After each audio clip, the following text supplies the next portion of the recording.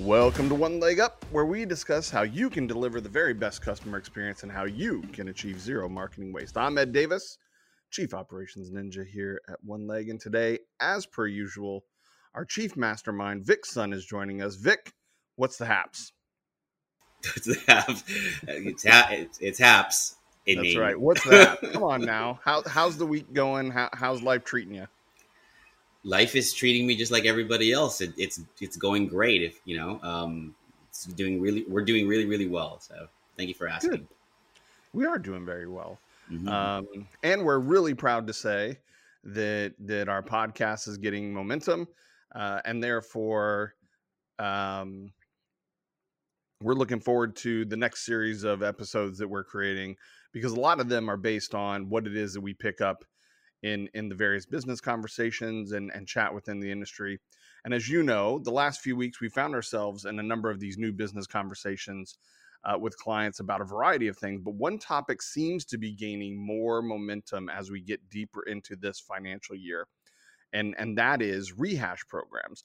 So today I want to discuss rehash programs in the home improvement sector, and let's sort of detail what our clients, our prospective clients, the industry at large might want to think about in terms of including a rehash program as part of their sales and business development and marketing programs, and what they need to be thinking about as they implement them, or what best practices.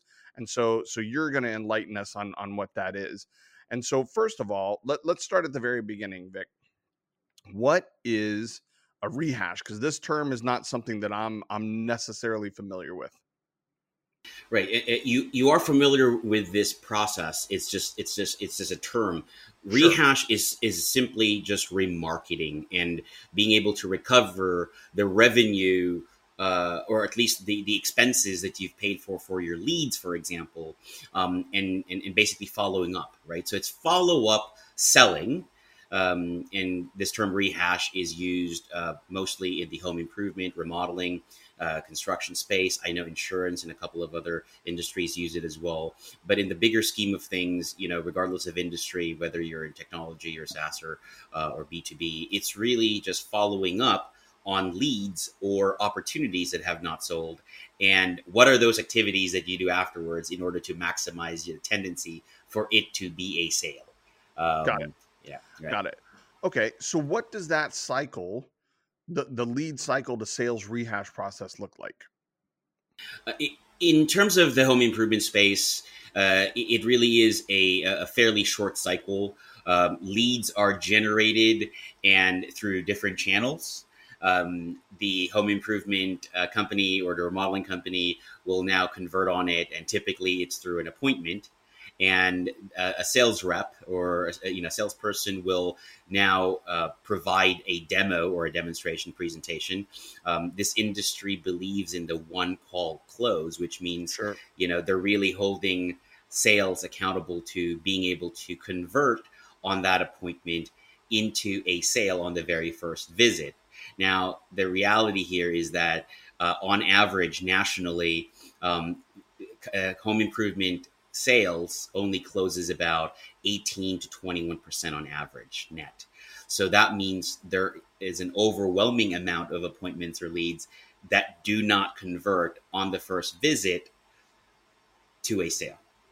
And so if they don't convert on the first visit, and I think this is what we're seeing, for whatever reason, the companies just go, yep, don't care about that lead anymore. If we can't do the one call, the one close sale, it sort of becomes irrelevant. By the way, being that you and I both do business development for One Leg, and that we have a history of doing business development, could you imagine our lives if all we did was the one close sale model, or you know what I mean, the one piece of contact sales model? That would be amazing if we could convert, and that's what it was based off of. So I found that interesting, just from my standpoint, as I'm continuing to learn the home improvement industry. So when it comes to like what is the best practice when it comes to rehashing, in terms of the offers, what you say, when do you engage, what is the timing of that? What does that look like? Well, first, having one is going to be important. Having a Sure. Yeah, plan, of course. having a system, a process. Unfortunately, many home improvement, remodeling, construction, even manufacturing companies do not have that. They do not have a system. They do not have a plan. So to answer the question first, that I had the desire to have one may lead to that, and then starting to build on that. And the first step is really going to the beginning, and this is a problem with a lot of companies, because what they end up doing is they continue to define their challenge or their issue as we need more leads. We need more leads when they actually do have those. When And they so, haven't really milked the leads that they have for everything it is that they're worth. yes, it's not having a plan past not being able to sell the overwhelming majority of leads that you have already paid for, as well as you weren't successful in getting a contract on the very first call or the first visit. Right. Right. So having that, I think once you've identified your user journey, and that should be a fairly good exercise on its own. Now you want to identify, how do I remarket? How do I follow up to these clients? And having the objective that majority of the time you're not going to get a contract on the first call, on the first visit, which is a huge mistake in terms of the intention of most companies. Because when you create a follow-up program and you still bank on the fact that you are a one-call close, which means that you're looking at the minority of the time, right?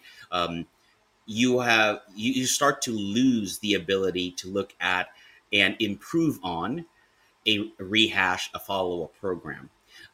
You need to look at the program as this is a blue ocean of opportunity. Most of the time, this is where I'm going to be able to maximize my revenue and my profits. And then at that point, you can instill touch points, strategies, and then tactics in being able to communicate, follow up, and provide a better choice architecture to those who have already seen you, already know about you. But this time it's through the process of time that passes after the first appointment or the first time you've engaged them. Right. So what I'm also curious about is if you've got 100 leads, and we've established and the industry has established that 18 to 21% of those are going to get to net close. If you implement a rehash program, what does that add? Is it 5%? Is it 10%? What would you think is a legitimate percentage of add as part of a rehash program? I think that an okay to good rehash remarketing program should net you, after the first appointment or the first call, anywhere between 25 to 33%. So about 1 out of 3 to 1 out of 4 past Of the the first remainder of visit. those 80. Of the remainder of those 80. Yeah. Now, if you aggregate that and include that to the overall net close ratio, you are increasing your 18 to 21% average just by doing so. Right. And then just so then help me out. I would imagine that this is, if we drew this on a piece of paper, typically our clients are they're marketing to their customers, and that's sort of a linear thing, right? But what you're saying is, when we get over here towards the end, if we don't close, we want to actually have like a loop in there. Is there an idea? Is it one go round, or are we putting these people in through the mill like 2 or 3 different times?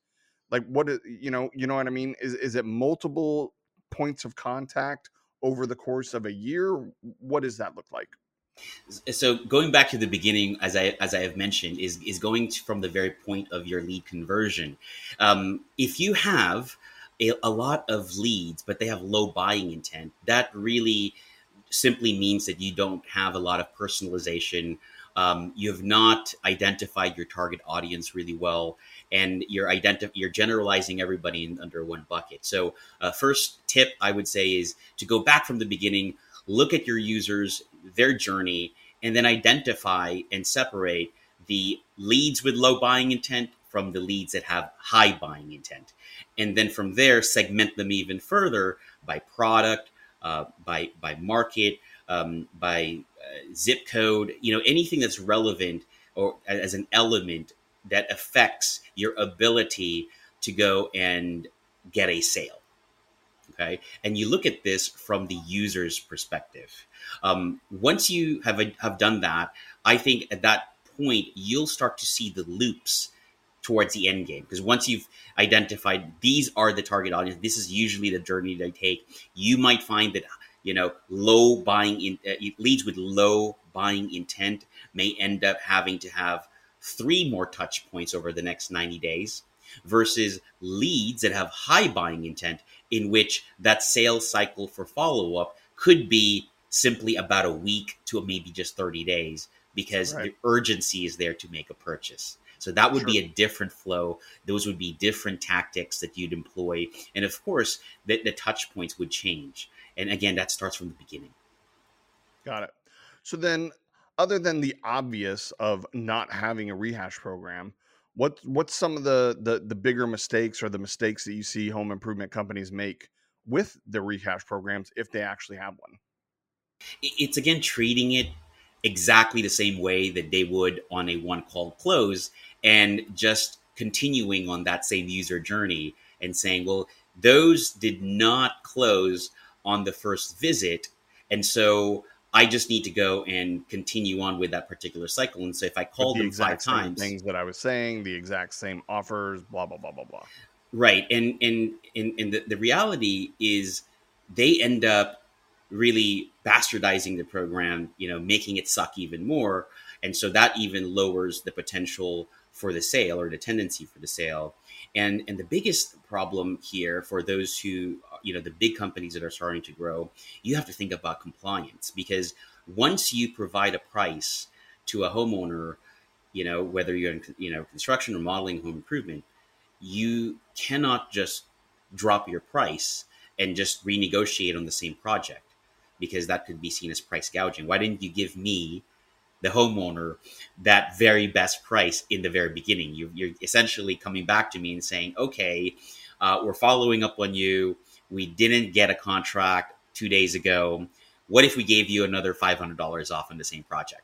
And again, that is a very poor way of handling a rehash program, or at least having those elements in there. But that is one of the bigger issues when people do have a rehash program, is treating exactly the same way, not being compliant, whether it's legally or through, these privacy, or, through the process of touch points with the client and their contracts. But I think, that really is where you have to go from the very beginning and understand your client, and not put them in one big bucket. Yeah. So building off of that, right? I think one of the things that we've seen, one of the things that we've heard is there's this, when does the company take the lead back from the salesperson, and who should be the one responsible for reaching out and trying to rehash or remarket to those customers? Would you say that best practice is going to be, there should be a rehash team, like somebody who is absolutely dedicated to remarketing? Like, would that be best practice? Again, it's dependent on each company. Some companies have, depending again on verticals as well, have their sales team follow up, and they work that funnel or that pipeline. If you are able to go and have your own marketing team that's specific to their retargeting, remarketing, recovery, that will free up the sales team on being able to focus on their current opportunities, or the ones that they're about to provide demonstrations, presentations for, or contracts. I got to point out here, Ed, that one of the issues is really because a lot of companies tend to generalize, and so just think about what I said, where most companies have this idea of a one-call close, so automatically their philosophy is in opposition with good strategy. So they say, well, this salesperson clearly on the first visit did not close, and we know that the overwhelming majority do not. So let's send somebody else, a manager, somebody higher. what they are discounting is the fact that if this salesperson did in fact build a great rapport with that lead or that opportunity, that client, right, that prospect, they're discounting that simply because of this notion or this formula that once you run the appointment, you're done, you're one and done. And so now what you end up doing is you eliminate all those positive things that person has created with this lead. And now you're starting over by giving it to somebody else. So I think that it's important to go and again, go back from the beginning and say, well, look, majority of my leads do not close in the first visit. What I should do is take a look at some elements. I should measure this. How was the client's perception of that person?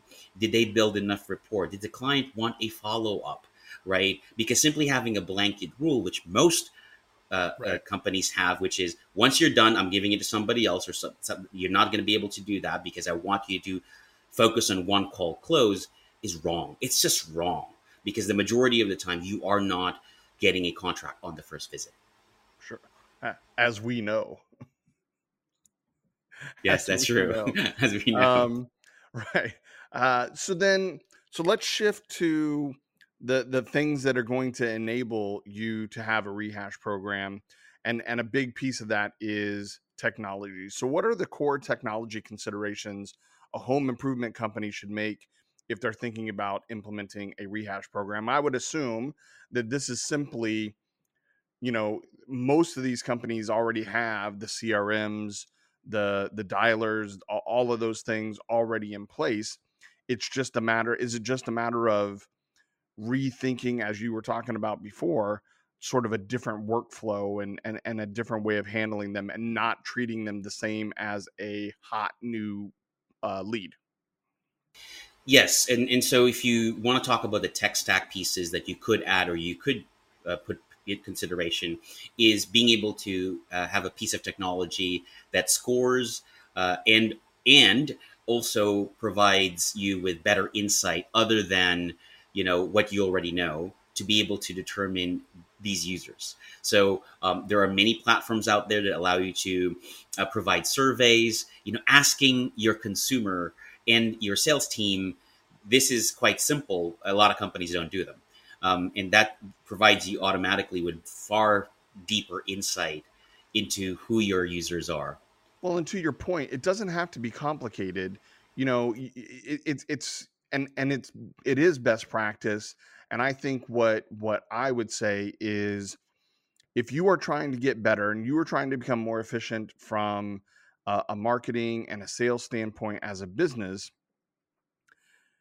you're initially going to say it's counterintuitive to put a point of interaction where you stop and you take a survey in the middle of it, right? But actually, that's a really valuable data point, to your point, which is, even though you're not all the way through, our clients, at almost every stage in this process, they do need to be checking in with their customers, right? Because you want to make sure, okay, did we provide you the right information? Did we provide it in a timely fashion?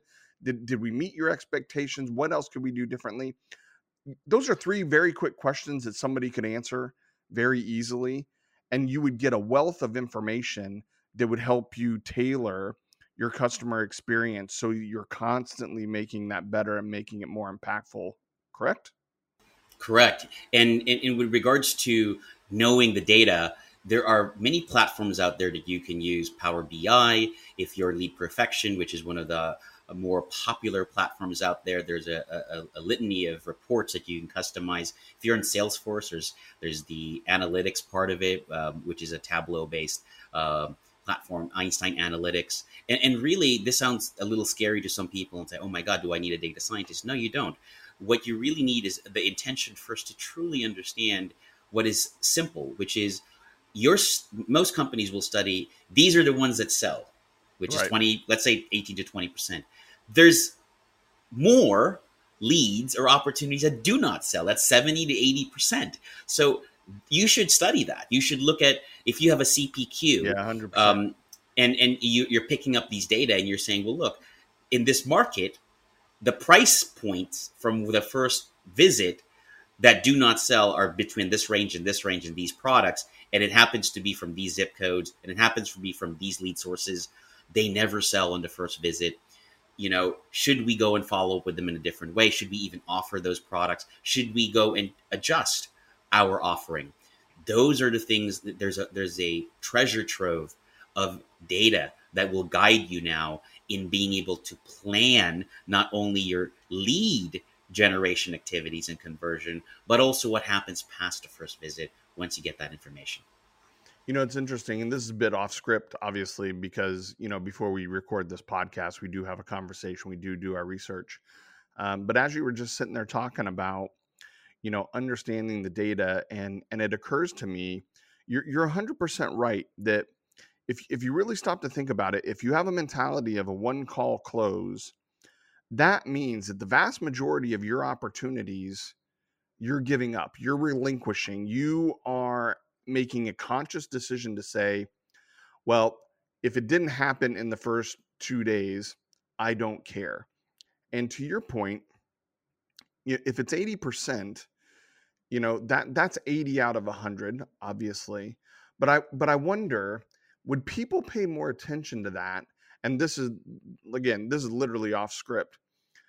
We constantly get into conversations with clients about the cost of the analytical cost of their leads, right? And we've seen things as high as $1,000 for a lead that came through Facebook. But in reality, if you honestly stop to think about that $1,000, in a way, you have to think about it in the sense that really $200 went to winning this lead, and I'm just accounting for $800 for all the ones that I missed, right? And that's probably not the exact right way, but I say all of that to say, and maybe this is a note for you and I and the rest of the team to consider, I wonder if we should do a cost of missed opportunity, right? And so if you sat there and understood, yeah, you spent all this money, but really that money wasn't spent for you to win these 20 opportunities. You spent that money and you said, I'm okay with losing these 80. Like, that just doesn't compute. And maybe that'll rechange the conversation. That's actually a very good point, and a great way of framing that. And I like that a lot, and I'm glad you went off script, because that's an excellent framing of this problem or this challenge. And I'll be the first to say that this problem, truly exists within this space and many other spaces because of their philosophy or this formula, instead of timeless principles that we know that most people, especially when you're spending more than a couple of bucks, do have to think about a purchase. Home improvement products, remodeling, construction. When you're getting into the thousands of dollars, it's quite difficult to go and say that everyone, within a span of a 60 or 90-minute presentation can make that decision. Everybody nowadays is more careful. You've got more information. So people want to curate, the information that they have, think about that, and then get back to the ones where they feel that's what they want to explore. But the main obstacle here really is, number one, as you said, a lot of business owners do not look at the missed opportunities, and that's that costing them.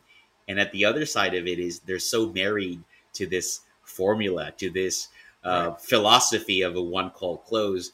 And I can tell you that stems from groupthink, because the consultants in this industry, I won't name them, but a lot of them have been around for 30, 40 years.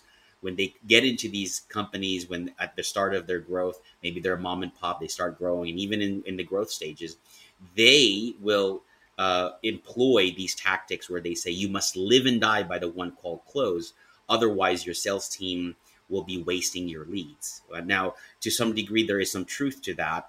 But the reality is, when you look at the data and you know that 80% do not come out with a contract on that first call, you have to wonder, are they looking at the data, which they're not, or are they simply married to a philosophy because of tradition? Sure. Sure. Well, it's fascinating. I'm happy to report that, you know, we are changing that paradigm with the clients that we're working with, and I'd like to think that we're showing them the light, so to speak.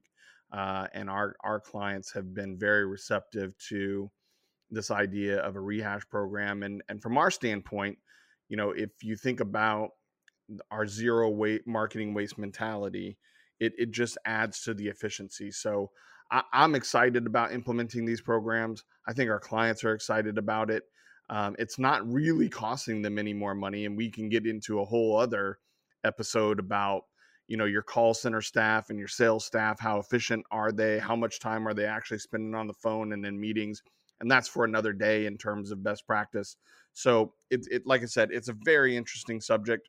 Absolutely appreciate the fact that, you know, I feel like we've got one of the smartest guys in the industry when it comes to talking about rehash programs and implementing them. And of course, I'm going to say that because we work together. So Thank you. I appreciate appreciate that. yeah, appreciate you shining a light on this area and on this topic. And so, you know, that's perfect. And that's it for us today. And we hope you've enjoyed our chat and learned a couple things. As always, we here at One Leg believe poor marketing pollutes the planet, and that business is full of tired, outdated, indistinct, unremarkable, and underperforming marketing that sucks. But what sucks even more is that many companies have forgotten the most important thing of all, the customer. And we're on a mission on behalf of our clients' customers to change that. To learn more, go to zeromarketingwaste.com, where you can subscribe to our blog and this very podcast. You can also find us and follow us by looking for the Flamingo and the One Leg Handle wherever you socialize online. Thanks. Talk to you next time.